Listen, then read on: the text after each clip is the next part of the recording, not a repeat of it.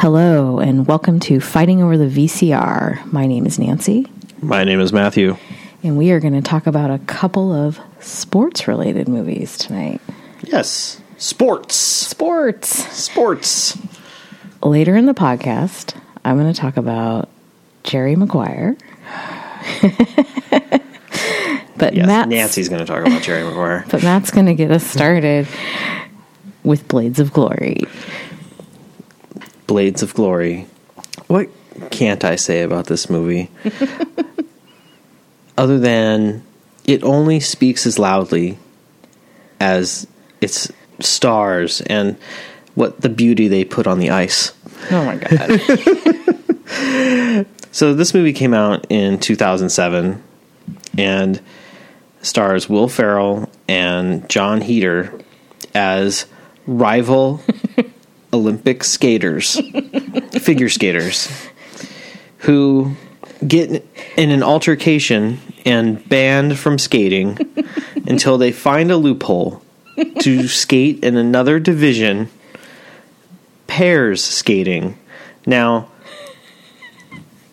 John Heder's character, named Jimmy McElroy, ice skating's little orphan awesome.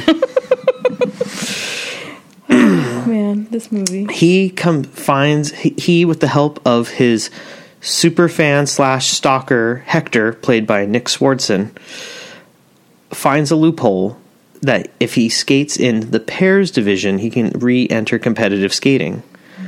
Well, in an effort to try and find a female to skate with him, he runs into Will Ferrell's character, Chaz Michaels, an ice-devouring sex tornado. Basically Jim Morrison on ice. That is definitely one of the inspirations, but kind of dumb. Jim Morrison, but kind of dumb. Yeah. And after yet another physical altercation between the two, Jimmy McElroy's former coach, played by Coach Craig T. Nelson, realizes that maybe two men skating together could revolutionize the sport. This concept may seem ridiculous. It is. It's very ridiculous. It is so funny. And the reason why this movie is so great, and I love this movie, is it takes the chic and well-structured and like purity of the sport of ice skating and flips it on its ass. It is so great. And then, they become a pairs team. They start competing. They have a new set of rivals that are another pair, brother and sister Strauns and Fairchild von Waldenberg, played by Amy Poehler and Will Arnett. And they were married at the time, weren't they? They were married at the time. In real life, but they were playing brother and sister. Twin brother and sister, I thought. Yes. Yeah. And Pam Beesly, Jenna Fisher, played their younger sister. She was so great. Jenna Fisher's her real name. I know. Pam Beesly from is The who Office. you think her real name is from The Office, but I'm watching a lot of name. The Office right now, so... This movie, when the trailer came out for this movie, I remember thinking like, that is so just amazingly creative and ridiculous. I have to go see this. Yeah. So my wife and I went and saw this in the theater. I just remember like thinking like, wow, that was a pretty good movie. And then we rented it and watched it again. And again, and we bought it, and we kept watching it over and over again, and I just love this movie. Yeah. It is so funny.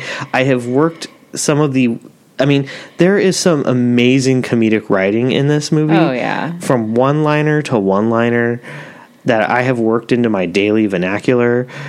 There's something about this movie. Like it should have made my top 10 when I think about it in some ways. What would you have eliminated to make room for this movie? I don't know. There's probably... Maybe you should have eliminated Lost Highway. Maybe you should have eliminated Lost Highway, Nancy. I think I'll get back we'll get back to that when we start talking about Jerry Maguire. Jerry Maguire. Anyway, but I just really love this movie. From the intro, like the first 15 minutes of this movie are you kind of don't stop laughing. It is so freaking funny. I can't get enough of this movie. So I watched a ton of ice skating growing up. I mean, and did you watch Mom, it? Did you? Mom loved ice skating, and I would watch it when Mom was watching Saturday it. afternoons. During the Olympics or during the Nationals or whatever. Yeah, it was definitely my favorite thing in the Olympics back when we were younger. And we kind of, I think also because of like our age and when we grew up and when it was happening, living in the Bay Area, we had Kristi Yamaguchi here, so it was on TV. And I think specifically also in our area it was being aired because people who knew Kristi Yamaguchi wanted to be in it. Now, unfortunately, Kristi Yamaguchi does not make an appearance in this, but like Brian Boitano, Nancy Kerrigan, Peggy Fleming, a lot of Scott Hamill. Scott Hamilton. Yeah. Scott Hamilton. So Scott Hamilton, like he does, or did, I don't know if he still does, but like he did on TV, does commentary. He does commentary in this, and he is one of the him and the other commentator whose name I can't remember, their dialogue is like the hidden gold in this movie. I mean, it is so great. Well, I think because we also, like, we were prime ice skating viewers when a lot of the controversy happened. Like, I remember vividly, like, the Nancy Kerrigan, Tonya Harding incidents, and I think that a lot of the rivalry in this movie is pulled right out from that. I mean, obviously, it's not exactly like Nancy Kerrigan and Tonya Harding because no one hired someone to whack someone's leg or anything, but I mean, just physical violence between Chaz Michael Michaels and John McElroy, Jimmy McElroy, and Chaz Michael Michaels. Well, the Von Waldenbergs, though, they eventually get dirty, and there's at one point where they kind of reference the whole Tonya Harding, Nancy Kerrigan thing, where they say, maybe he might have an accident, somewhere below the knee or above the ankle, that kind of thing. Yeah, I mean, ice skating itself, it's a beautiful sport. I mean, it's a beautiful thing to watch. It's amazing to watch people move the way that they do on the ice. But there is, I mean, it's primed to be made fun of. There's a stick up the buttness. Yeah, I mean, there's. I think you get exposed, especially kind of older ice skating from the 70s and 80s. You could say that they probably use more like classical music and things like that. Like it had that sense. And then this movie really pokes fun at that. Oh, absolutely. I mean, especially when Chaz Michael Michaels skates into the rink to stroke me. I've never laughed harder in my life. Well, so let's talk about the musical choices. Okay, so when we first meet Chaz Michael Michaels, he skates to Stroke Me, which is a song that I would never really like, but now I love that song because of this movie. So this movie has sold me on a song that is not that great, but is fun because it makes me think of this movie. They pick the horrible Aerosmith song from Armageddon to dance to, or skate to, and that whole scene is a great scene, and it's the only time, like, watching this movie is the only time I will purposely have to listen to that song because it's so terrible. Sorry, people who love that song, but no, I'm not sorry. It's terrible.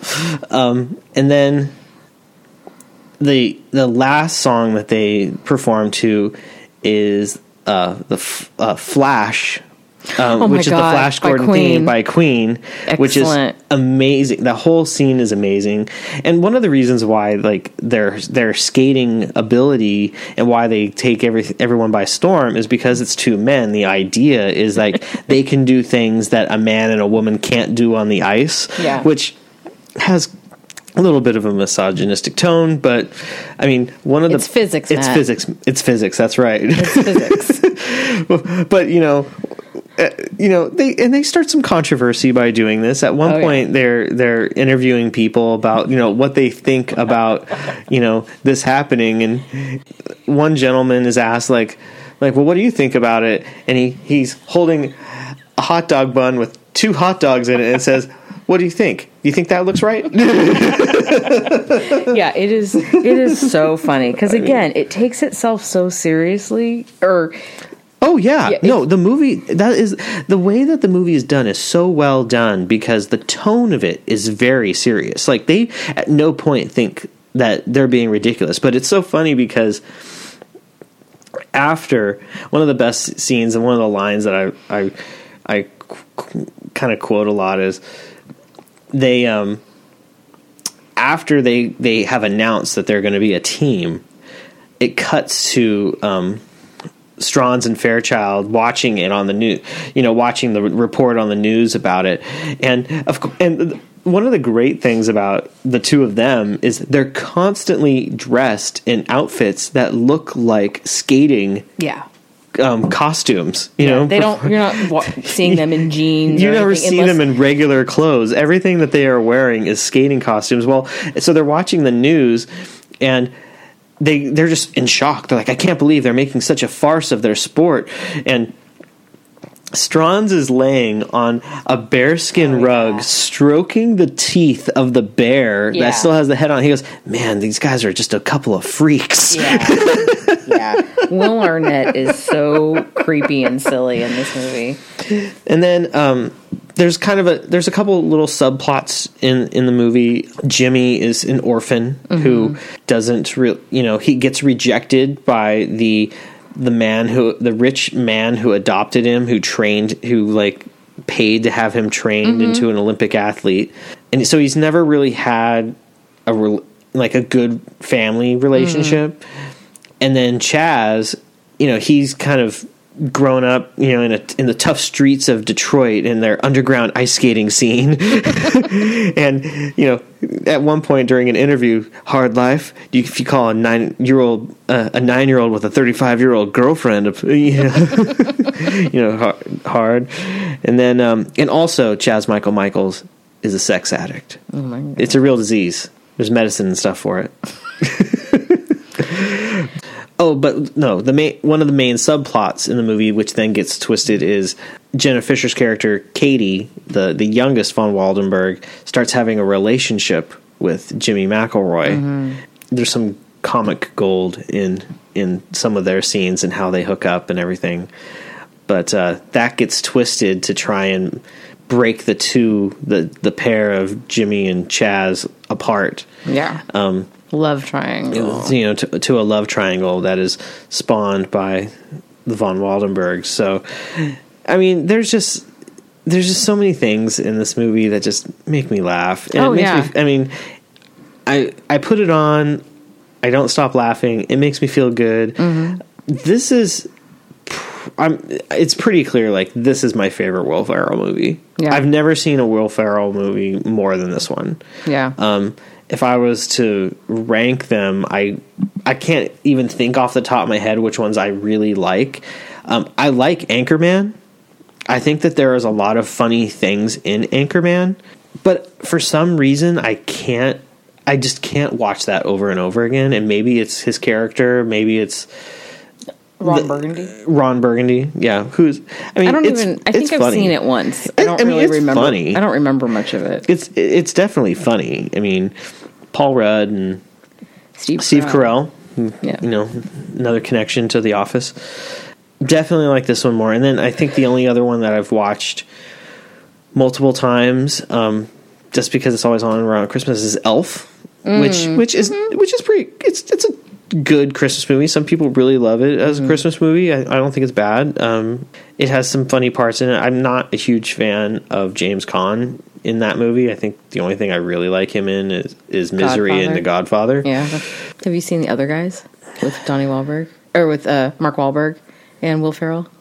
Yes, I have seen that, and I was not really super happy about that movie. Oh, really? Yeah, I like. I was really something. like they advertised it as also having The Rock and Samuel L. Jackson in it, For like 8 minutes. And well, that's the thing is I was like, oh man, that'd be awesome that they're in it, and they're only in it for like the opening credits, pretty much. Ricky Bobby, not into that, but I'm also not a fan of car racing. I haven't seen like the 1 or 2 serious movies he's made. Yeah, but I think he did a movie called Stranger Than Fiction, which Stranger was really Than good. Fiction. Yeah, I haven't seen that. That's good. You liked it? Okay. Yeah. And then like Semi-Pro, the basketball one. Never saw it. I think I saw it once. Not that great, but as far as Will Ferrell goes, I mean, this one takes the cake for me. I mean, I love the swagger that he claims to have. Oh yeah, it's so I mean, great. In the opening scene, just to you'll see it in the first 10 minutes of the movie, but when he first skates, like women are throwing their underwear at him. Yeah. and he kind of like does the whole like fishing thing and then reels in someone and he skates towards a woman. That's an actual like real ice skater, like a professional ice skater from like the 50s or 60s that he does that to. It's great. Wow. And then or maybe it was the 80s. I don't want to like make her sound older than she was, but sometimes I forget that the 80s were almost 40 years ago. Yeah. I mean, he does things that you can tell that he's the kind of person that is making choices because he thinks they're cool. Like with all his tattoos, using horse shampoo, mane and tail. Help yourself to the mane and tail all you want, but don't you dare touch the verticoli. I could not love a human baby more than I love this brush. Yeah, he is so funny. I mean, he's the reason I like this movie a lot. And you know. And Craig T. Nelson. Craig T. Nelson is great. He really kind of takes his character from Coach a little bit and adds it to this movie. I mean, this is our second Craig T. Nelson movie after Poltergeist, and he definitely stands out as he's really kind of like the third main character in this movie because he's got tons of. He's the reason that they're able to. He's the one who can see the vision of the two of them together as male pair skaters. And even he has kind of a history, which is kind of funny. He absolutely has a history. Which is pretty funny. Goes all the way to North Korea. Come on. Yes. It's the only place that they would ever attempt that trick. Oh my God. Yeah, this movie's so funny. We all watched it together last weekend. I mean, this was maybe the third time I've seen it in... So it came out 12 years ago. I've maybe seen it 3 times, and I laughed so hard. Nancy was like, I couldn't stop me. It was awesome. She was laughing a lot. She was very tired, which I think might have kind of relaxed. It might have relaxed you, in a way. But I mean, this movie brings out the smiles as far as I'm concerned. And some people might watch it and be like, this movie is ridiculous, I can't get into this, but maybe those people don't know what funny is. I don't know. I love this movie.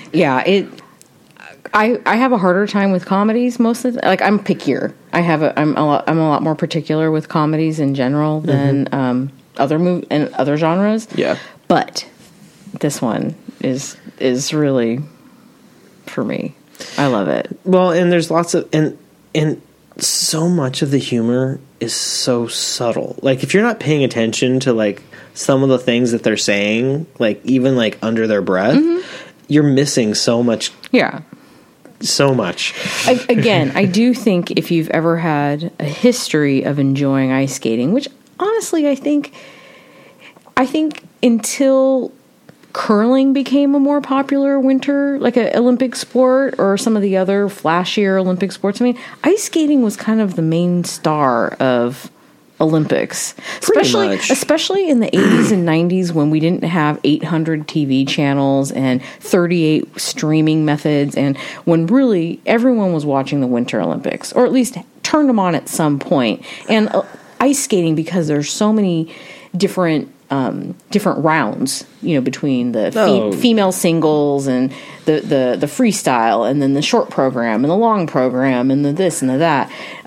There's a lot of opportunity to land on ice skating at some point during the 2-week Olympics. Oh, and then there's doubles and ice dancing and Exactly. all of this kind of stuff. Exactly. There's a lot so of it. many. There's. I think it's also something that is like easy to televise for a winter Yeah. sport, to where you can watch it and really. because it's in a rink. It's Yeah. in an arena versus but a mountain sport. But here's the thing though is, I mean, ice skating as a sport is extremely difficult for anyone to really do. Have you ever ice skated? No. Oh, I've tried a couple of times. No. It is really hard. I can barely roller skate. I can barely walk sometimes. It is killer. It's killer on your ankles. I mean, Yeah. it is not easy. Right. So, I mean, that's why I admire ice hockey so much. I mean, Oh, the fact yeah. that they have to skate fast and be able to stop and turn. Oh, and by the way, they also a have to puck. hit a puck. Yeah. I mean, then you add then you take something like that where you're on ice, and then you add it to like where everything has to have like flawless moves. But I think that's one of the things that I think is really kind of ridiculous in a real life way, is the people doing what they're doing when they're ice skating is amazing. They're In a performance? in an actual performance. I would give all of them like the highest number just based on the fact that they can frickin' do it, unless they fall. And rarely do they actually fall. Yeah. I mean, So I think the thing that happens a lot of the time is they're supposed to do like a triple and then a double, and something happens and they end up doing a double and a double. And then so they get knocked for all these technical points. but I mean, they're moving so fast. Sometimes I also think like, it's so the judging of it is so just like, oh, well, I didn't think that person did it exactly perfect. Oh, maybe I'll give them a 5.9 instead of a 6. And it just seems so. It's like, are you freaking kidding me? It's super subjective. That's the thing. I mean, and I think a summer Olympic sport that similar to this would be like gymnastics. Yes, exactly. As a viewer, especially if you're a spectator that's not immersed in the sport, you're just kind of enjoying it. You're not involved in you don't know all the specifics of exactly everything they're supposed to be. You don't know how to look for the faults unless you're listening to Scott Hamilton tell you what they did when they screwed up.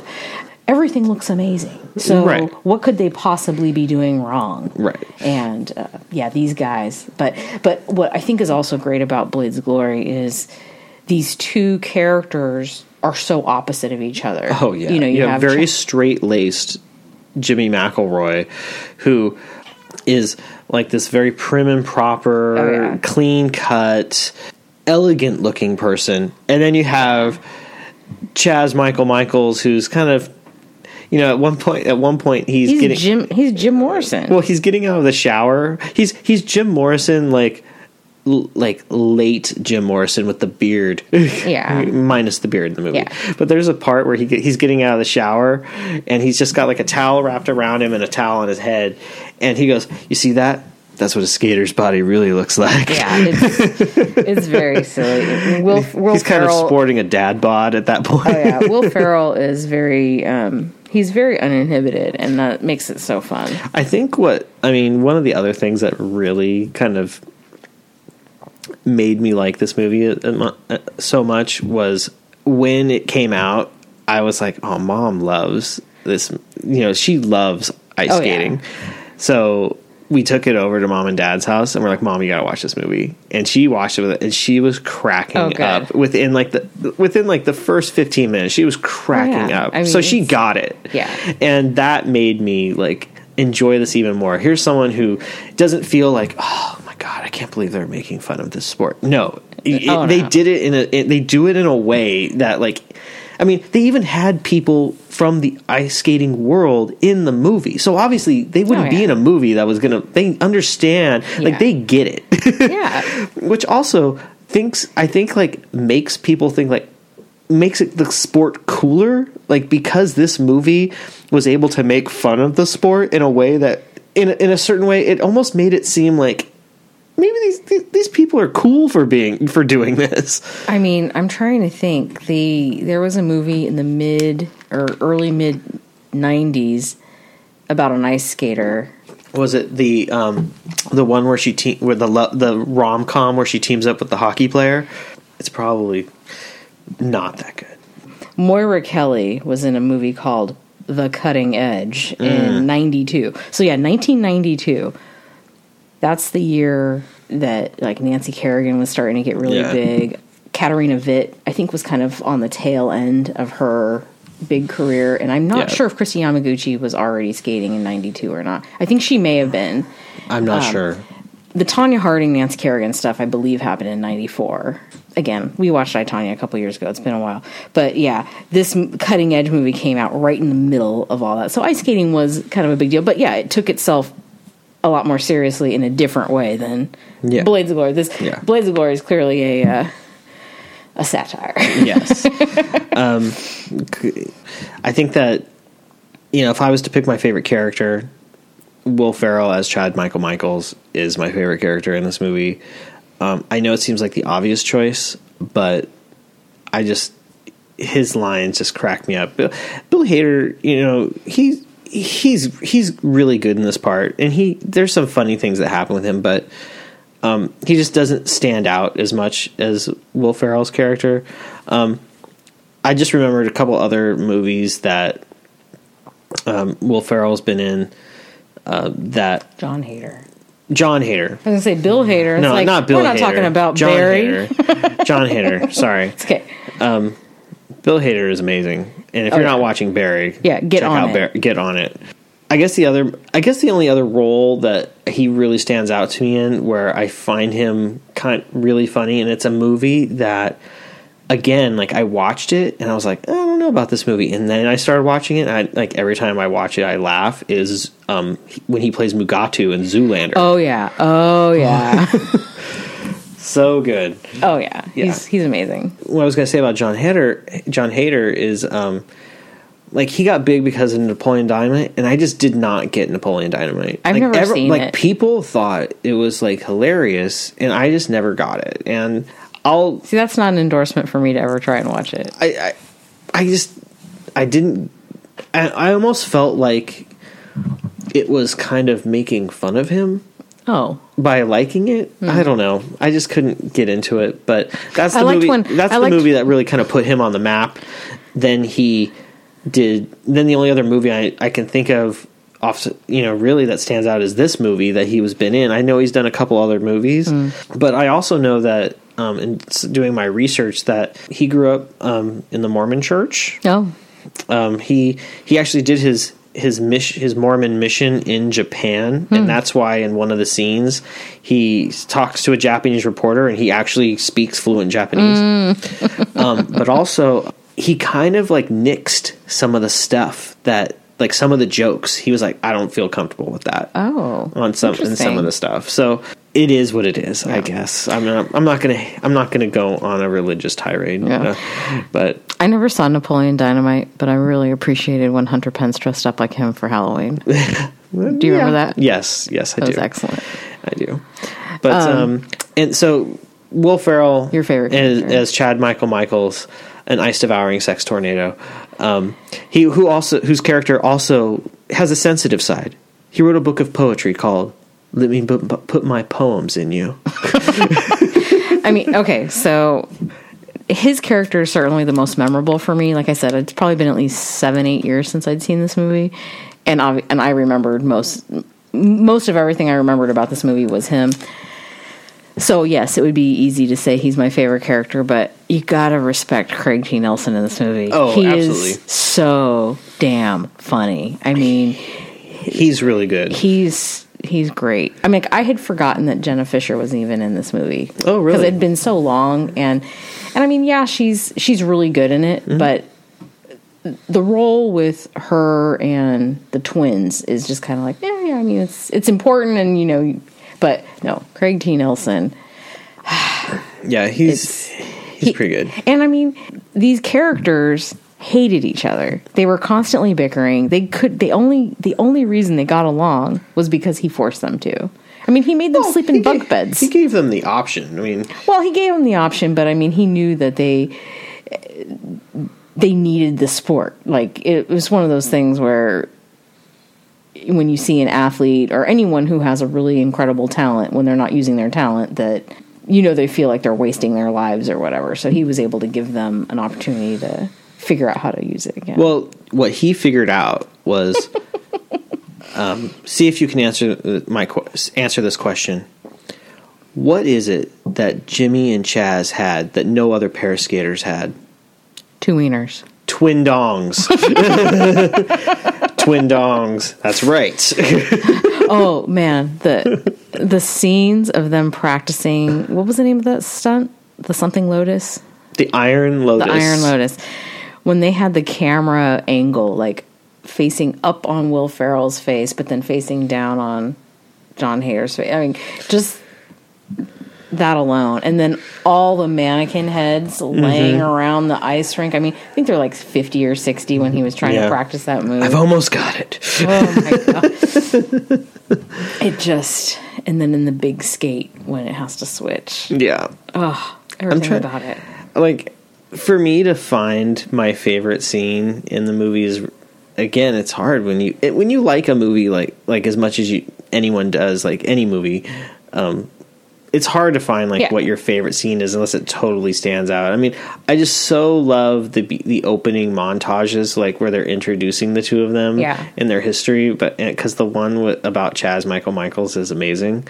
But there's a scene where after they've been kicked out of ice skating and they both end up with like day jobs.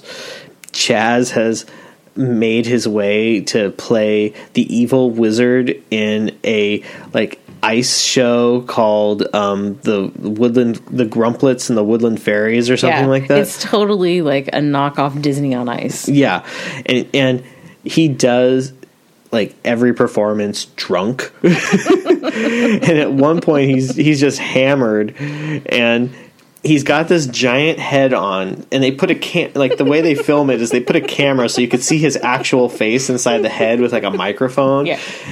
And he's like, I am a human onion. And he throws up in the helmet or in the hat. And then at one point he's like, hey, this is my friend Barry. One time he told me he had a third ball. Blah! I mean, and I don't like that kind of humor, but it was so perfectly timed. Yeah. And then he goes, uh-oh, here comes the encore. and there's times where I've like used that in real life, not about vomiting, but like, here comes the encore. And it was just that scene. I die laughing every time. My favorite, I don't have just one favorite scene, but my favorite scenes are when they're when they're competing on the ice, like just all of them. I can't pick a favorite one. They're all so funny. Well, I mean, I think that like Chaz's whole first performance when he's solo to Stroke Me, like is just so. Jimmy's whole thing is like technique and making sure that like you follow the choreography perfectly and everything, and elegance, where Chaz is all about like improvisation, you know, like he's very rebellious and you know, I'm the steak and you're the sizzle, you know, whatever that kind of. I think that one really stands out to me, but I really like the performance when they do Flash. Oh yeah. That, I mean, just their costumes with like the lights on them and everything like that, they really take it to another level. But it's also because it's not the horrible Aerosmith song. I think because they introduced this this near impossible trick, the Iron Lotus, it really brings an element of life or death. Into the movie. It's like whoever thinks of ice skating as being a life or death sport. Twin dongs. Twin dongs. So anyway, I really enjoyed this movie. I'm glad that we got to rewatch it. It's probably the second or third time I've watched it. This year, maybe this year. Like if it's on TV, I absolutely stop and I'll just watch like 10 minutes of it, and it'll just brighten my day. I just like it. So before we move on to Jerry Maguire, I just wanted to do a little jibber jabber. Okay. And just ask everyone who has listened to us, and if you're listening to us on Apple Podcasts, particularly, I'm going to make this easy for you. Please do us a favor and rate us. Leave a comment, rate us 5 stars, and or whatever you feel is worthy, or 5 stars, and 6.0, 6.0,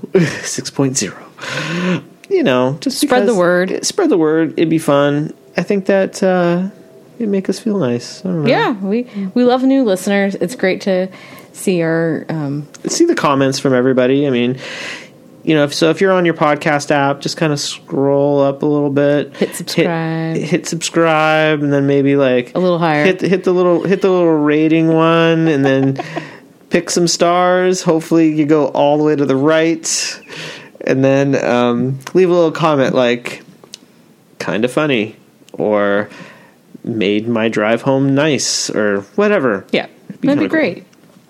So I'm going to throw it over to Nancy to talk about Jerry Maguire. And yeah, go ahead. So I'm going to start by saying, well, this is our 3rd Cameron Crowe movie. Yes. Which is great. Yeah, he does. He's done a great job on those first 2 movies we talked about. This also, this happens to be my favorite Tom Cruise movie. It's a tolerable Tom Cruise movie for a couple minutes of it, yeah. We grew up watching Top Gun and watching Tom Cruise in the 80s be the best at whatever he was doing. And this movie is him not being the best at anything. And that initial premise is a reason why I love it. He is instantly humbled at the very beginning of the movie and has to spend the entire movie figuring himself out and rebuilding. And that in itself was a very different kind of story for him to be part of. Plus, in his entire acting career, I think he looks the best in this movie than he ever did before and after. Like, I think this is like peak attractiveness for Tom Cruise, even though he's never really been my type, but I think he's pretty cute in this. And it has Renee Zellweger, and I think this was like her real big splash in cinema. This was before like Bridget Jones and Chicago and some other films that she's done. Has Oscar-winning Cuba Gooding Jr. as Rod Tidwell, and the amazing Regina King as his wife Marcy, and Bonnie Hunt as Renee Zellweger's sister. She's incredible. And then a really cute little kid named Ray. You're forgetting now, formerly little chubby kid, now extremely hot, according to you, Jerry O'Connell. Well, yeah. Well, Jerry O'Connell's a very minor role in this movie. But he's in this movie. Beau Bridges playing his dad. And then biggest giant jerk in the movie is a tie between Kelly Preston and Jay Moore. Oh, yeah. They're both disgusting assholes in this movie. But, so why did we pair this movie with Blades of Glory? Well, they are both about sports. Like, on the surface, they're both about sports because Jerry Maguire is a sports agent. And also, I had never knew about sports agents before watching this movie. It came out in 96. I'm a moderate sports follower. Matt is certainly a much bigger sports fan than I am. Much. At any time of year, there's at least 1 or 2 sports that he's very interested in.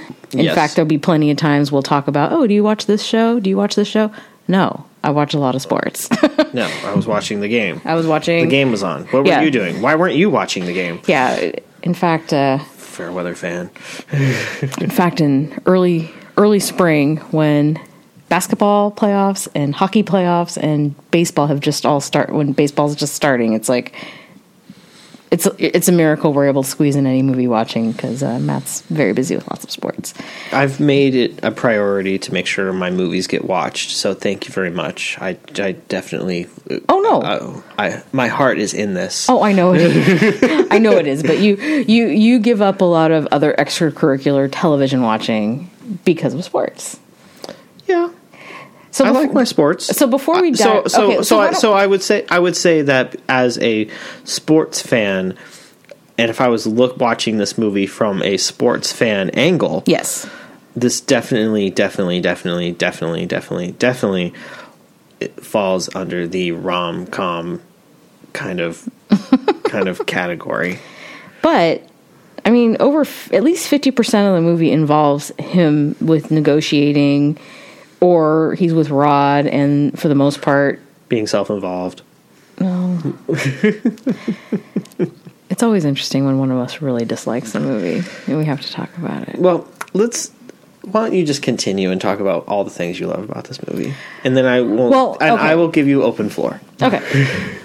Well, I haven't. So I've seen this movie maybe 4 or 5 times. I mean, because there's so many things I like to watch, especially in the last 10, 15 years. I don't watch things over and over and over again. We did that as kids because we didn't have as much. The options of things to watch was more limited. So really in the last 10, 15 years, I'm not watching things more than once or twice. So I've probably seen Jerry Maguire maybe 4 times now. I can't remember if I saw it in the theater. Maybe I did. But I've definitely seen it a few times. I own the DVD. I watched it on DVD. The Cameron Crowe dialogue in this movie is fantastic. I'm trying to think of, what's my favorite scene? And I can't think of a single scene that I like more than another because, there's other scenes that aren't as good, especially anything with Kelly Preston. She makes me crazy. But, I think the dialogue just crackles. It's so good. Did you know the human head weighs 8 pounds? Did you know my neighbor has 3 bunnies? And each character has a unique voice. The Tidwells have their language. Bonnie Hunt has her kind of language. It's not like an Aaron Sorkin movie or television show where every character kind of sounds like they talk the same. Clearly you and I don't speak in the same way, and people know, oh, that's Matt's style of talking, this is Nancy's style. Cameron Crowe does a great job of making everyone sound very unique, but the dialogue is just on fire in this movie, and so many great, and I know you're not into romantic comedies, but this movie is full of some of the greatest lines. You complete me. You had me at hello. I can't rattle them all off right now. But a non-romantic comedy line that this movie is all about, and I don't know if we've revealed this before or not, but I've been in accounting my whole professional life, and most of my accounting has involved accounts receivable. Show me the money. I have been saying this for 20-something years, and thank you, Rod Tidwell, for giving me that line. I don't know. Matt is just shaking his head. He is so disapproving of this. It's too bad. I think the chemistry with Renee Zellweger and Tom Cruise was great. I think watching him struggle with trying to figure out, I'm a failure in my professional life right now, but I want to be there for this person, and how do I make that work? And how much can I really give of myself if I feel like I'm a total mess? And her having to say, look, we can't just be polite for 10 years. And then he kind of goes off and figures it out. And the contrast with Jerry Maguire and Dorothy with the Tidwells is great. And, even though Jerry Maguire is feeling, because he's so competitive, feeling like, oh, wait a minute, is there something wrong with us because we're not as into PDA as the Tidwells are? What's wrong with us? And, Rod is constantly needling him. He uses Quan. The Quan, the ambassador of Quan. Another thing I'll mention is Rod Tidwell, and something to notice at this stage in our lives, because we've both been working for many, many years. Rod Tidwell is a really disgruntled employee. We have all worked with someone like Rod Tidwell. Someone who stays at a job way too long and is just super grouchy and has been really unhappy, and instead of just finding a little bit of joy in that job, they're bitching and moaning all the damn time, and you really just want to smack them because they make people around them miserable. they're constantly feeling disrespected, and why didn't I get a bigger raise, or why didn't I get that big bonus, or whatever. Because he's full of himself and thinks that he deserves more than anyone else.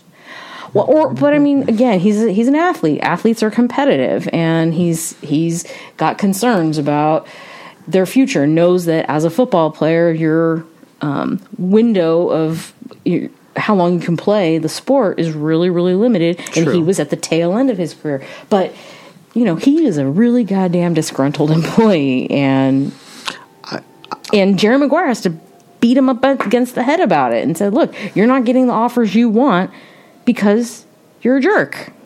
That's not why he wasn't getting the offers he wanted. It was because he was a shrimp. It was because Glenn Fry was an asshole to him. He needed to be a team player, but not just be a team player. He also needed to play better. I mean, he was worried. One of my biggest problems with Rod Tidwell is just he felt like he was way better than the stats were showing. Although, didn't they say the year before he broken a bunch of records? Yeah, but... And those are stats? Yeah, but just because you have those stats, if you don't continue doing that and you just live off your legacy, off of someone else, and think that someone's just going to hand you a big contract... I mean, he was in his contract year. It was the year for him to perform. Yeah. Well, as someone who loves as many sports as you do, we've seen this countless times. Oh, yeah. How many times have we seen someone get signed that never really earns the money that they... It does, but I mean, a lot of contracts are based off of prior performance. Like you're getting rewarded for... You're kind of getting rewarded for what you've already done and not just what you might do. Yeah. And that's why it's hard. I mean, that's why you have agents who have to sell you. Like, look at what he did this last year. He could do that for you but he wants to get paid what he deserves, and he doesn't want to get treated like shit. I get that. I mean, as a sports fan, I understand that. And I've seen lots of players, throughout my sports watching life, because free agency's been around my whole life, kind of be in this kind of position where, they hold out, they do whatever they can to get as much money as possible. And there's lots of other ways for them to make money with endorsements and whatnot. But I think that's where he was getting frustrated with Jerry in the movie, is he felt like he was like, as a person who lives in the Bay Area, I hate how he would compare himself to Jerry Rice. That was ridiculous. Okay. Yeah. Jerry Rice is like Jerry a Rice legend. He's the GOAT. He is the greatest of all time at his position. Yeah. If anyone wants to try and argue that, just walk away, because you're not going to win that argument. Yeah. And he won Dancing with the Stars. And he won Dancing with the Stars. So I hate the fact that he makes comparisons to that.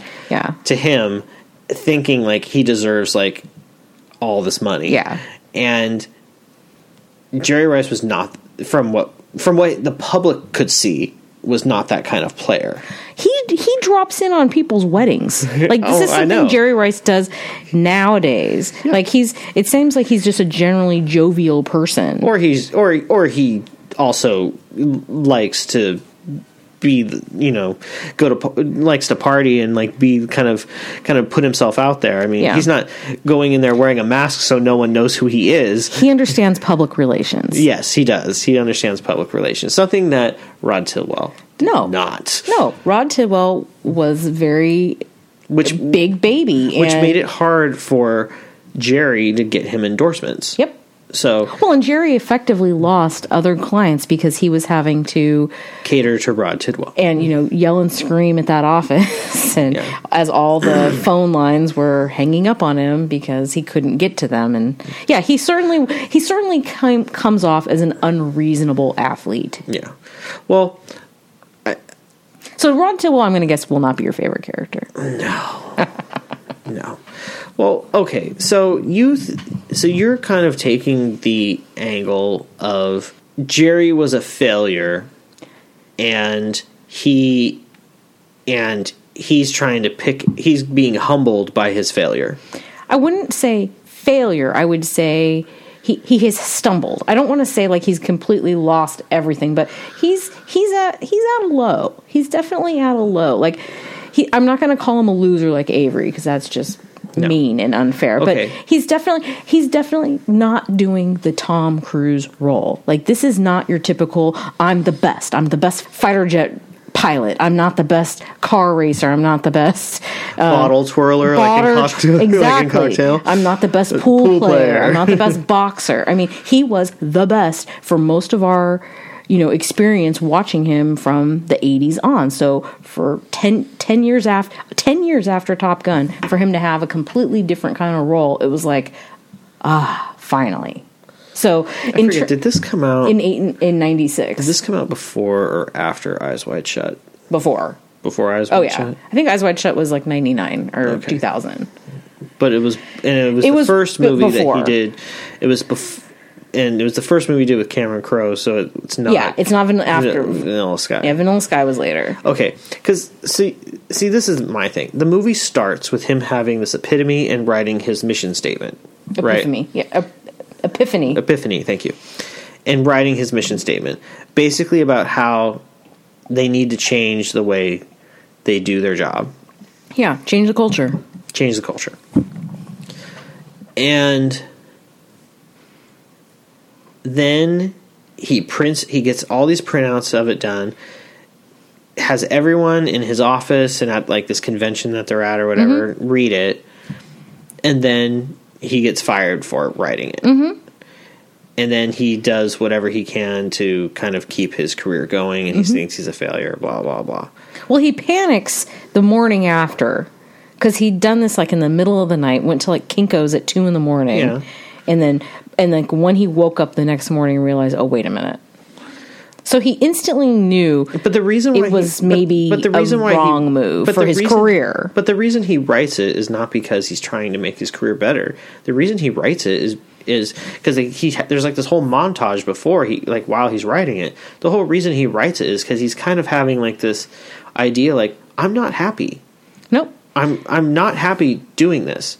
So, and working with players that are getting really injured. I mean, that hockey player who was so injured, and the son confronted him about it. And then we have to watch 2 hours of a movie where he's basically going back to doing what he was doing that he hated. And then at the end of the movie, he finally, after he's, helped Rod, he's kind of has his epiphany again, because he sees Rod on the ground, thinking that his one friend and one client might be hurt, and he might have ruined his life. Then he finally sees that, and then again he's back to no, I was doing what I should have been doing, and it goes back to full circle. And then, oh my God, look, I have one client and I'm happy doing that, and I'm keeping him happy, and I'm not like Mr. Hot Shit like I was before, but now I actually feel like I can do something with some integrity, blah, blah, blah, blah. Okay. Yeah. But see, I guess that's why I guess it's like, so I'm basically watching a whole movie where I'm like annoyed at the fact that, hey, this guy might have some integrity. Oh wait, he just lost it all. Maybe by the end of this movie he'll get it all back. Well, let's throw a caveat out here. Being that this movie came out 23 years ago, and I don't know if this is what you're getting at, the research into traumatic brain injuries hadn't really kicked in the same way it has in like the last 5 or 6 years. So watching people play football and get injured in football didn't have the same kind of impact, I feel like it does now. Like, I don't know that many people that are rushing out to get their kids to play football. No, a lot of people. It's changed. There's a lot of statistics show that the numbers of people not playing football. I mean, of parents not having their kids play football because of possible injury is going up. A lot of parents are questioning whether to have their kids play. So and athletes who are like two sport athletes are choosing less physically harmful sports, even if they like Jeff Samardzija, who's a pitcher who's a pitcher, he was a star wide receiver in college, and he had a choice to choose between football and baseball, and he chose baseball. And he probably made the smart move because his career is going to be a hell of a lot longer playing baseball, throwing a ball, than it would be, getting tackled. And you don't know what your life is going to be like. So your view of this movie in terms of he has this kind of crisis of conscience at the very beginning of the movie, writes this mission statement / memo, and has this deep moment of inspiration, which then Dorothy responds to. Dorothy is very, very moved by Dorothy, who believes in him most of the most of the movie, and then he ultimately shits on her too. Well, so because he's so. I mean, really, what he could have done was say, "Wow, I am kind of feeding into a culture in sports." So he could have had this epiphany. And, with this culture that, he's kind of like conflicted with, and then just like not done it, and like use those talents in some other way, and like met Dorothy, and I don't know. Wait, then you don't have a good premise for a movie, so maybe it's not a very good movie. I don't know. But I think because you're not into the romance of this movie, that's the whole other half of this movie. It's not just him rebuilding his career solely around this one guy who's had a really hard time feeling appreciated, Rod Tidwell. It's also him learning to really open up and love another person. But he couldn't even, there was ways that he could have helped Rod and not been his agent and been his friend, which is ultimately what he kind of had to do. But he always got clouded by this idea of what he was before. And that was just kind of... But his mission statement wasn't about we want to tell all athletes to stop playing sports. No, his mission statement was fewer clients, less money. Yes. And that is ultimately what he chose. That's what he did. He got Rod Tidwell. He was able to get Rod Tidwell a great contract. But we see that other athletes were reaching out to him at the very end. Because like what I'm imagining happens is after that TV interview with Rod Tidwell and who was the commentator that he was talking to that makes him cry? Firestein or Firestone? Roy Firestone. He had a show on ESPN where he would make athletes cry. Where he would interview people, and I think that was slightly exaggerated. They don't always cry, but you're not going to make me do it. You're not going to make me cry. All these, Katarina Witt, who we were just talking about from Blades of Glory, Troy Aikman, a couple other athletes were kind of gathering around and like talking to him. And I think the idea is he was able to sign a few others that he was able to give a lot of this very focused attention on. And then he would focus on them, and then again not focus on Renee Zellweger and her son. Well, it's the business they chose. Mm-hmm. I don't know. I don't know. I can't. I don't know how to defend this movie. I mean, I really like it. I think, like you said, you really think that the dialogue is great. Dialogue's amazing. I mean, debatable. And then you really like.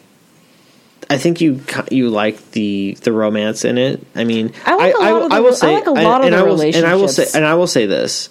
All the asinine sports stuff aside, the moments, the nice moments that he has with Dorothy those are the best parts of this movie to watch. Yeah, with her and her son. Yeah, like the scene after they go on their date and he slept over and it's the next morning. That is a great scene, and he handles it in like a very cool way. And it's like, why isn't he this guy the rest of the movie? Because he's not. And it's just, it doesn't seem balanced to me. Well, I'll say this too. He clearly was a person who, like they said, he was great at friendship, not good at intimacy. He was a workaholic. He always was thrown into his career. So he never had a lot of practice trying to build a solid romantic relationship with anybody. Well, and he and didn't his know relationship with Dorothy was the first time. And again, he's in his mid-30s, and she says she's the oldest 26-year-old she knows. So she's young. She's not, and it sounds like her husband had died kind of tragically. Who knows how. I thought, was it died or left him? Died. No, died. Okay. But she's young too, so it's not like anyone at that age or anyone at any age, honestly, has the answers. No, but I think he didn't have experience at being in a relationship. I mean, I thought the relationship with him and Ray was very sweet, and I mean, like she says, you really love my kid and you kind of like me too. But when he finally realized, seeing, when there's times in this movie where I think he likes Ray more than her. Yeah, I agree. Yeah. I agree yeah. Well, Ray is really cute. He's really sweet. Why don't you tell me who your favorite character was? I'm going to guess. I mean, I have an idea who you probably liked the most. Ray. Ray was your favorite? Ray's my favorite character. Aw, that's sweet. He probably has maybe total 10 minutes of screen time in this movie, maybe, because you only kind of see him a little bit. Mm-hmm.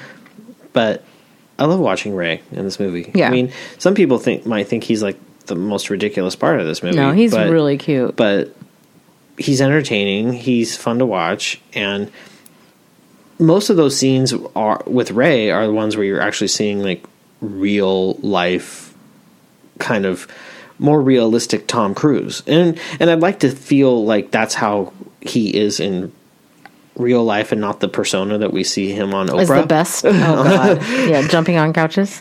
So Ray's your favorite character. Yeah. Okay. And my favorite scene it's one of the... God. I really like the scene where, with him in the car. With Ray and Renee Zellweger and him in the car. When she's driving him to the airport? Yes. And he's just spouting off facts? Yeah. And then, and then there's also the scene where, Ray gives him the hug and the kiss, when he's leaving and stuff like that. I mean, it's nice, but yeah, I mean, this was a hard rewatch for me. It does not fit into your nice, concise, short movie. It doesn't, but you know what? It didn't feel long to me. It was longer than 2 hours. Yeah, it didn't feel long to me because I really enjoyed it. And I felt, for me, you needed to have as much of the sports footage as you did and the romance stuff. Yeah. It didn't feel too long to me. I mean, okay, so if you pick one or the other and one of them makes it a better movie because it's unbalanced, you probably have a 90-minute movie. And then it fits in your criteria. I wouldn't trim it. I would trim out Kelly Preston. She sucks. Yeah, that whole thing where he had the other fiance and everything like that was kind of rough. I mean, it's part of building his character up and everything like that, but I was just not feeling it. So in general, where do you I'm going to give you 4 characters and you rank them in order of who your favorite to least favorite. Okay. And I already know Rod is probably your least favorite character, so I'm not even going to throw him in there. So, Ray, Dorothy, Laurel, and Jerry Maguire. In that order. Okay. In that order. Oh, okay. So you liked Renee Zellweger in this movie then? Yeah, I thought she was fine. I thought that she was a good character, and I thought she was fine. I liked how she ended the relationship because she actually knows who the hell she is. Yeah. Whereas, and maybe it was very, the whole wedding thing with them, and that was a whole other thing I want to bring up. Go ahead. And Rod being you didn't have the talk with her, did you? Just kind of goes and shows how Jerry is he's just not in his right mind. He's just going with the flow at that point. And then for her to say, yes, let's get married. She's on a path of I'm doing what's right for myself, my son, and for myself by taking the other job, not being a burden on Jerry. Yeah. Jerry can get his shit together. They're not breaking up. She's just moving. Yeah. And for him to be like, let's get married, like totally knowing that will manipulate her enough because he just heard her say like how that she's in love with him. Like, and just that aspect of it, just like I don't know how she could have had that conversation in the kitchen with him still there. That was crazy. I don't know. So Europeans and Canadians wouldn't understand this movie. You know why? Why? Because they have socialized medicine. True. No one would ever have to get married for health care. Well, and I didn't think that was the whole reason. I thought the whole reason... He said, I know a way we can save on medical expenses and rent. Let's get married. Oh, yeah. Yeah, you're right. If healthcare was a right in the United States, a huge part of this movie wouldn't even... a huge motivation for this movie wouldn't even be there. So you're saying that... If Bernie Sanders was Medicare for all could have cured this movie being made and me having to see it, I'm all for it. It certainly presented a conflict. Okay, so I think I've bashed this movie a lot or given you a lot of shit for it. But I will give you some positives on it. There's really good music in this movie. Oh yeah, and you gotta tell me you have sung "Free Fall" in the car like he did. Oh no, that's not really my absolute favorite Tom Petty song. There's at least one Tom Petty song that you've sung at the top of your lungs like that in the car. Oh okay, yeah, thank you. Do you want me to name them or no? You don't have to. Okay, and lots of music street cred is in this movie. Glenn Frey, of the Eagles and solo fame, is the GM for the team that Rod plays for. Jan Wenner, who was founder of Rolling Stone magazine, who was Cameron Crowe's boss at one point, plays one of the head guys at the agency that the firm that he gets fired from. And you see shots of him, like up shots on a stairwell. That's him standing upstairs? Okay. No lines, though, I don't think. When he goes to the copy place to print out his mission statement, the guy helping him is Jerry Cantrell from Alice in Chains. Got it. He's the long hair? Yes, from Seattle. So he was in... I don't think the band played in Singles, so... Got it. He knows him. Not music related, but I will do this. Eric Stoltz makes his Cameron Crowe appearance, which I don't know if that pattern when that had stopped. If it stops with this movie, or if it happens in Vanilla Sky. He wasn't in Almost Famous, right? No. Okay. He definitely isn't in Almost Famous, and I don't know if he's in, like, Elizabethtown.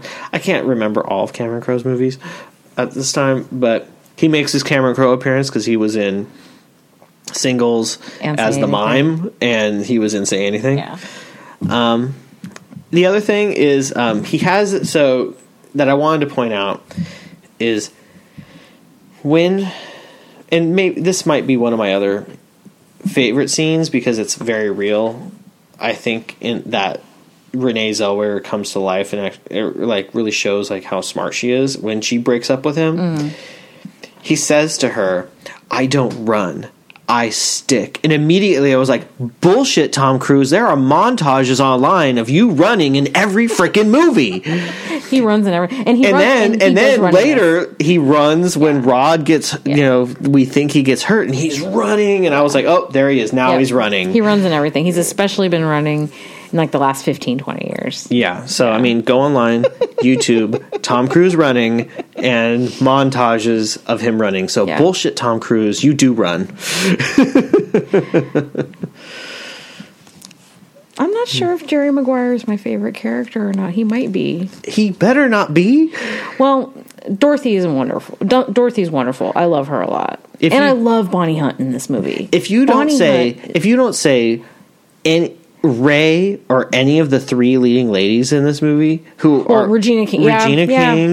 Regina King, while she's kind of like, her character is kind of over the top, I think, in some ways, maybe, but she is so good as Rod's wife. Oh yeah. And she's like, I'm pregnant, so I'm emotional, whatever. She was great. Yeah, she's great. So you either have to say Ray, Dorothy, or I can't remember. Laurel or King. Marcy? Marcy. I think I don't know about Laurel. I don't know about Laurel. You don't like Bonnie Hunt?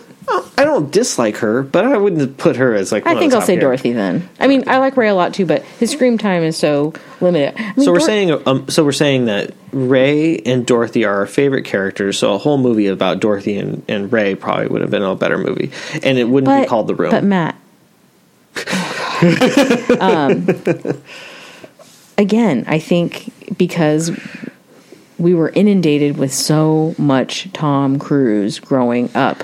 Yes. That this movie was such a turn, was such a different kind of movie. I think I finally was like, oh, thank you. This is your favorite Tom Cruise movie? Absolutely. Yes. It's definitely my favorite Tom Cruise movie. And I like other Tom Cruise movies, but this is definitely my favorite one. I would agree. He's very, very charming in this. Yeah, I mean, he has like his action movies, Top Gun, all the Mission Impossibles, Jack Reacher, Edge of Tomorrow, which I actually like. Edge of Tomorrow. I actually I do. That's probably of the last 15 years my favorite one. But Jack pointed out that is also a movie where he's knocked down from being really great at something and having to kind of start over in a humble way. Multiple times he starts over. Live, die, repeat. Yeah. But then he has like movies where he tries to do something more artistic. And I think that like this could be like one of those movies, Vanilla Sky, which I do not odd. I do not like that movie. Yeah, I'm not really into it. And then probably the one that stands out the most for me is Magnolia. Yeah. And his character in that, like you're supposed to hate him in that. Yeah. So he's. I mean, can we agree that like while like for our movie watching generation, he is one of those superstars where everyone just thinks like, oh, if Tom Cruise is in it, it's gonna be gold. But you and I are like, well, yeah, I don't know about that. Well, I mean, I don't rush out to see his movies. No. I mean, we'll eventually talk about this because of movies coming out next summer. But Matt and I did see Top Gun in the theater. We did. We saw it, within a week or two of when it opened. Yeah. But that's like the Tom Cruise I remember most of the time is Maverick. God, he's such a cocky asshole in that movie. I'll tell you this. If I were to say what my favorite Tom Cruise movies are, the first one I'll say, not like as my favorite, but the first one I'll say is The Outsiders, and you barely see him in it. Yeah, he's a minor character. Character in that. But I like Risky Business. I have not seen it. Oh. Put it on our list. Okay. Why are we having this conversation? What the hell? So you are making me watch Jerry Maguire, and you haven't seen Risky Business? Nope. Guess what we'll be watching at some point, folks. God. I mean, I'm not going to put Risky Business on my list. I think you should. No, I'm not going to. I mean, we don't have to. It's your favorite Tom Cruise movie. But that doesn't mean I have to put it on a list that where but then I'll get a chance life. I'll have a chance to watch. Maybe you should just watch it. Then maybe you should just watch it and do an addendum to this podcast and be like, I don't know why I was wasting everyone's time with Jerry Maguire when you could have been talking about Risky Business. I've seen enough of Risky Business to still know that I think Tom Cruise looks his best in Jerry Maguire than he ever did before. He's very young. And like he's much younger in Risky Business. Yeah, because it's like 14, 15 years before. Yeah. But and he doesn't have like his fancy like slicky haircut or anything like that. But he's sliding around in his socks and underwear. That is like so minor. Sunglasses. That is so minor in that movie. The fact that like that whole scene gets out there is just to sell tickets and is so minor in that movie. I mean, if you're going to do that, if they wanted to sell tickets, they could either have like him slide in his socks and his underwear or naked Rebecca De Mornay. One of those two would have sold more tickets, but they didn't do that. Anyway. Okay, so Outsiders, Risky Business. Yeah, that's it. Outsiders. And Cocktail's not going to be on your list? I'm not a huge fan of Cocktail. I've grown to appreciate Cocktail a lot. I will say this. Over the years. I will say this. I probably haven't watched any or all of Cocktail in 20 years. but I remember not being that into it. But then again, I was like, there's some great things about that movie, which we may talk about at some point. We may have to do another Tom Cruise episode. But Cocktail and Risky Business. We'll have to do it sometime. But we've talked about before, like 80s movies that are action oriented. Because like of that time, like the Reagan era and everything like that. There was lots of military kind of movies. You and I have either on the podcast or offline. You and I have talked about like that. There's like an ad for the Air Force in the middle of Top Gun. Well, the whole movie, and that is the whole movie. But like Top Gun to me is I kind of like that movie. I mean, I don't dislike it. And again, if he's playing kind of an arrogant ass that has to get humbled. Oh wait, his friend dies, and whatever. Yeah, I mean, it's but because I grew up with watching that and we saw it in the theater and everything like that. I think probably I have a small soft spot for that. But it goes like Top Gun. Then like a huge gap, Outsiders, Risky Business. Okay. And then... So Jerry Maguire's nowhere on there? No, I'm not. I mean, I didn't see this movie in the theater. I think I only watched it because my wife was like, hey, I like this movie, and we watched it. And I was kind of like, oh, okay. And I watched it, and I watched it this time. I know from firsthand that she really likes this movie. I know she does, and lots of people do. I'm not saying that I am the end all be all. Everyone must like only the movies I like. Thank God. Right? I mean, everyone should have their own opinion. Everyone should have their own opinion on shit. Especially since you kind of categorically hate all romantic comedies. Not all of them. But one or two, right? Probably. There's probably 10. There's probably 10 of the hundreds of them. Thousands of them, Matt. 10. Yeah. I mean, Barefoot in the Park. That's a great movie. Ever seen that? I can't remember. Robert Redford and Jane Fonda. I'm not sure if I've seen that. They live in an apartment. That's a fun movie. And that's the first one that came off the top of my head right now. But, Barefoot in the Park and what's another one I like? Well, I don't want you to hurt yourself trying to think of it. Man, my head might explode. We'll save this for another conversation. I would say Wedding Singer is a romantic comedy. That's also a nostalgia movie, though. That's a parody of the 80s. You know what's funny though is I love that movie. The things that are funny in that movie, to me, aren't the parody parts of it. I just see that movie as a movie that takes place in the 80s. Yeah, but that's not how it was really made or marketed. But it's probably the only Adam Sandler movie I like. So. Justified. I mean, do you like more Adam Sandler movies or more Tom Cruise movies? Oh, I like more Tom Cruise movies for sure. For sure. So yeah. So we've decided that Ray and Dorothy. Yeah, Dorothy. And you don't have a best scene. I think overall I like the romantic scenes more. So you can say. The scene in the office where she's, choosing to leave with him, I think is great.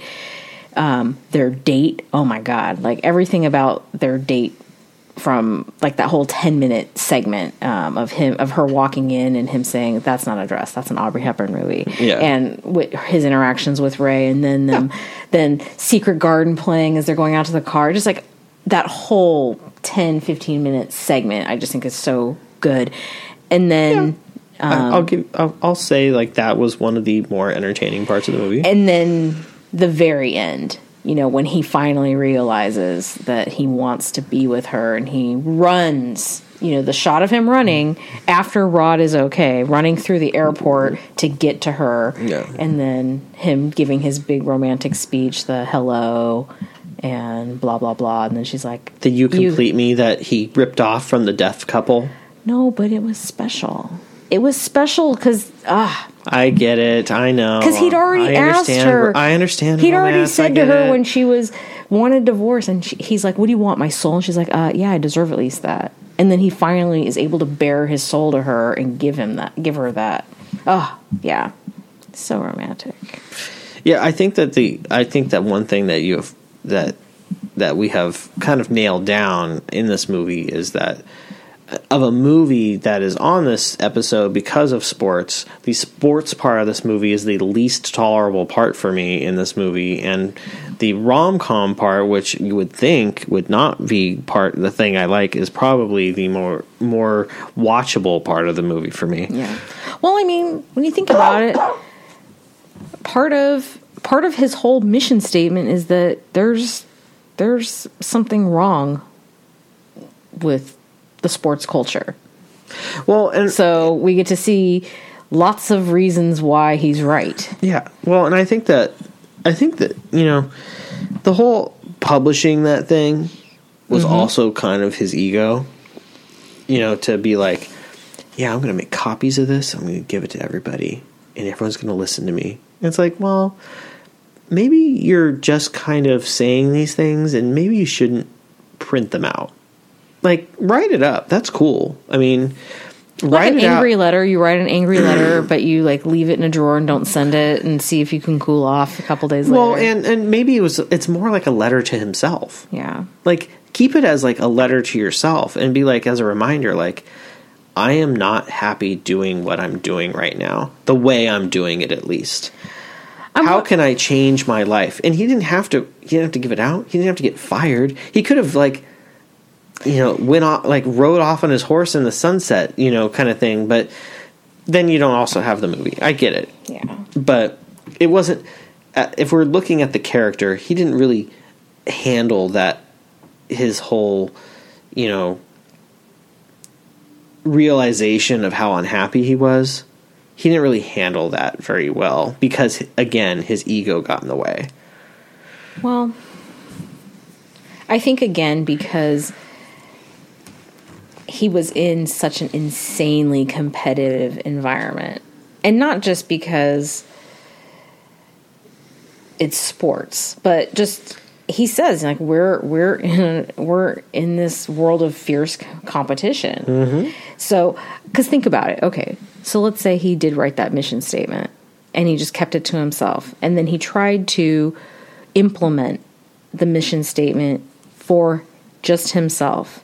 He would have eventually gotten fired, because if he was really trying to cut back and that's the whole reason he got fired anyway, is because he didn't want to give anyone the perception like that was a good idea and it would take down the agency. I'm just saying he got fired because he was outed. But if he could have kept it all to himself and then just started to modify his behavior over time, he still probably would have gotten fired, because he wouldn't have wanted to be the same cutthroat asshole that everyone else at that agency was.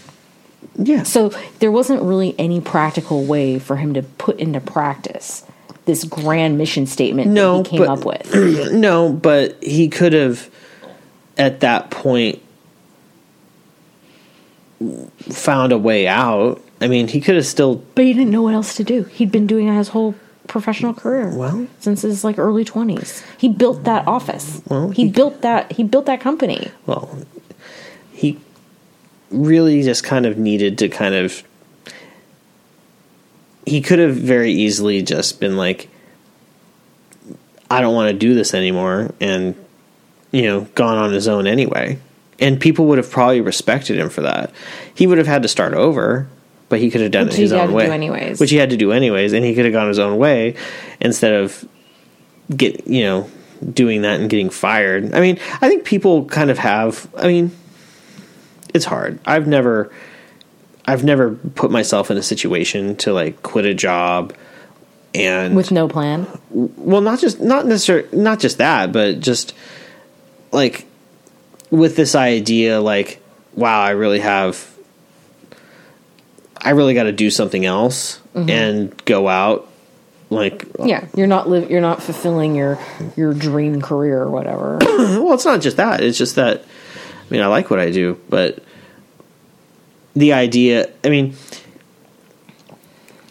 he kind of, because, like you said, he built the company. Mm-hmm. He could have very easily been like, you know what?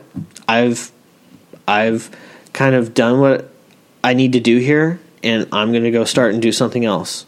No offense to you guys. I'm just going to go on my own. And yeah, we'll be competitors or whatnot, but kind of want to do my own thing now. Good luck to you guys. And he might have been successful. Maybe he wouldn't have been. Who knows? Yeah. If you go out that way, at least you're kind of saving face, and you still have your street cred and whatnot. But. You don't have Jay Moore trying to like fuck you in the ass the whole movie. I don't think I've ever liked him in anything. I can't think of anything he's been in that I was like, oh wow, great, Jay Moore's in this. He's so cool. I don't think I have, but he's really horrible in this movie. He's such a jerk. Not every MTV VJ can, launch their career into the Daily Show or whatever. Oh my god. Talk about. And I think as a person, he kind of rubs me the wrong way in his own real life anyway. But I don't really know anything about him. I think he's kind of red. Oh, that's probably, yeah. Yeah. Anyways, well, I mean, we've really dug into trying to understand. You trying to make me explain why I like this movie, and you explaining why you really don't like it. Yeah. But, sorry. No, I mean, you don't have to apologize. I mean, again, I enjoyed rewatching it. In fact, I'd forgotten just how much I really liked it. Well, I'm glad you got to rekindle your love for Jerry Maguire. Mm-hmm. I may watch it again. Yeah. Even with my busy TV schedule, I'm actively doing an Office rewatch, which I'd never done before, so it's been fun. How's that going? I just started the 3rd season. So. Good for you. You know what you could have been doing instead of watching The Office for a 3rd season? Or getting to the 3rd season? You could have rewatched Lost Highway, and that would have been way more worth your time. No, I'm just kidding. The Office is great. No, I have other David Fincher projects I need to do first. David Lynch. David Lynch. David Fincher. Watch them both. They're both David great. Fincher's great. David Lynch is great. I need to He learn. just won a special award. Like I said, when I think the show the Film Academy just gave him a special award. Nice. I think I'm going to move over to Twin Peaks when I'm done doing my Office rewatch, so I can finally dip my toe in to something that's not so weird. You're welcome to watch it with me anytime. Cool. What episode are you on? I'll just put it on any random episode. It's all good. Well, I think that this... Do you feel like you've been tackled? Do you feel like you've been knocked out in the end zone? No, because Do you need to hear the crowd cheering to wake you up? No, because you can do your touchdown dance? No, because I can always go put on Blades of Glory and make myself feel better. Such a great movie. You can do triple sow cow. You can do some Iron Lotuses later. Question. Tom Cruise is not cast in this movie, and John Cusack is. Do I like or you like Jerry Maguire better? You know what? I kind of feel like John Cusack in High Fidelity was kind of a Tom Cruise-ish role in the sense that... Yeah. I see that. In the sense of his cockiness. Because he was a challenge in that movie. Well, he had that... a challenge in High Fidelity. He had his music elitism. Oh, speaking of High Fidelity and Jerry Maguire... The yes, Dick is the au pair. Is the au pair is the preferred term, Matt. Yes, the Manny. The Manny, yes. So maybe I would have liked this movie more. It wasn't Tom Cruise and it was John Cusack. But you're right, there are parallels, him kind of having his career and having some unhappiness and it being kind of a movie about music and a rom-com. There you go. There you go. So, boom, John Cusack can tell us about that someday. All right. Well, I want to thank everyone for listening to us compare notes on Jerry Maguire and Blades of Glory. Blades of Glory, definitely watch that. That's amazing. Jerry Maguire, You up to your discretion. You've heard it from her. She picked the movie, and now she's saying discretion. I mean, Blades of Glory, I'm telling you, go watch this movie. And she's giving you discretion on Jerry Maguire. I think she wants to argue with me. She just wants to buckle. He just wants to argue. I'm validating his feelings, and he's arguing with me. Thanks for agreeing with me. We are such brother and sister. I am a human onion. Sorry, guys. It's mind-boggling. mind-boggling. Your thoughts are so crazy they can't be trapped in a bottle, or whatever, however he described it. I am never satisfied is a curse. Okay, folks, we've reached a peak silliness here. My name is Nancy. My name is Matthew. This is Fighting Over the VCR. Thank you.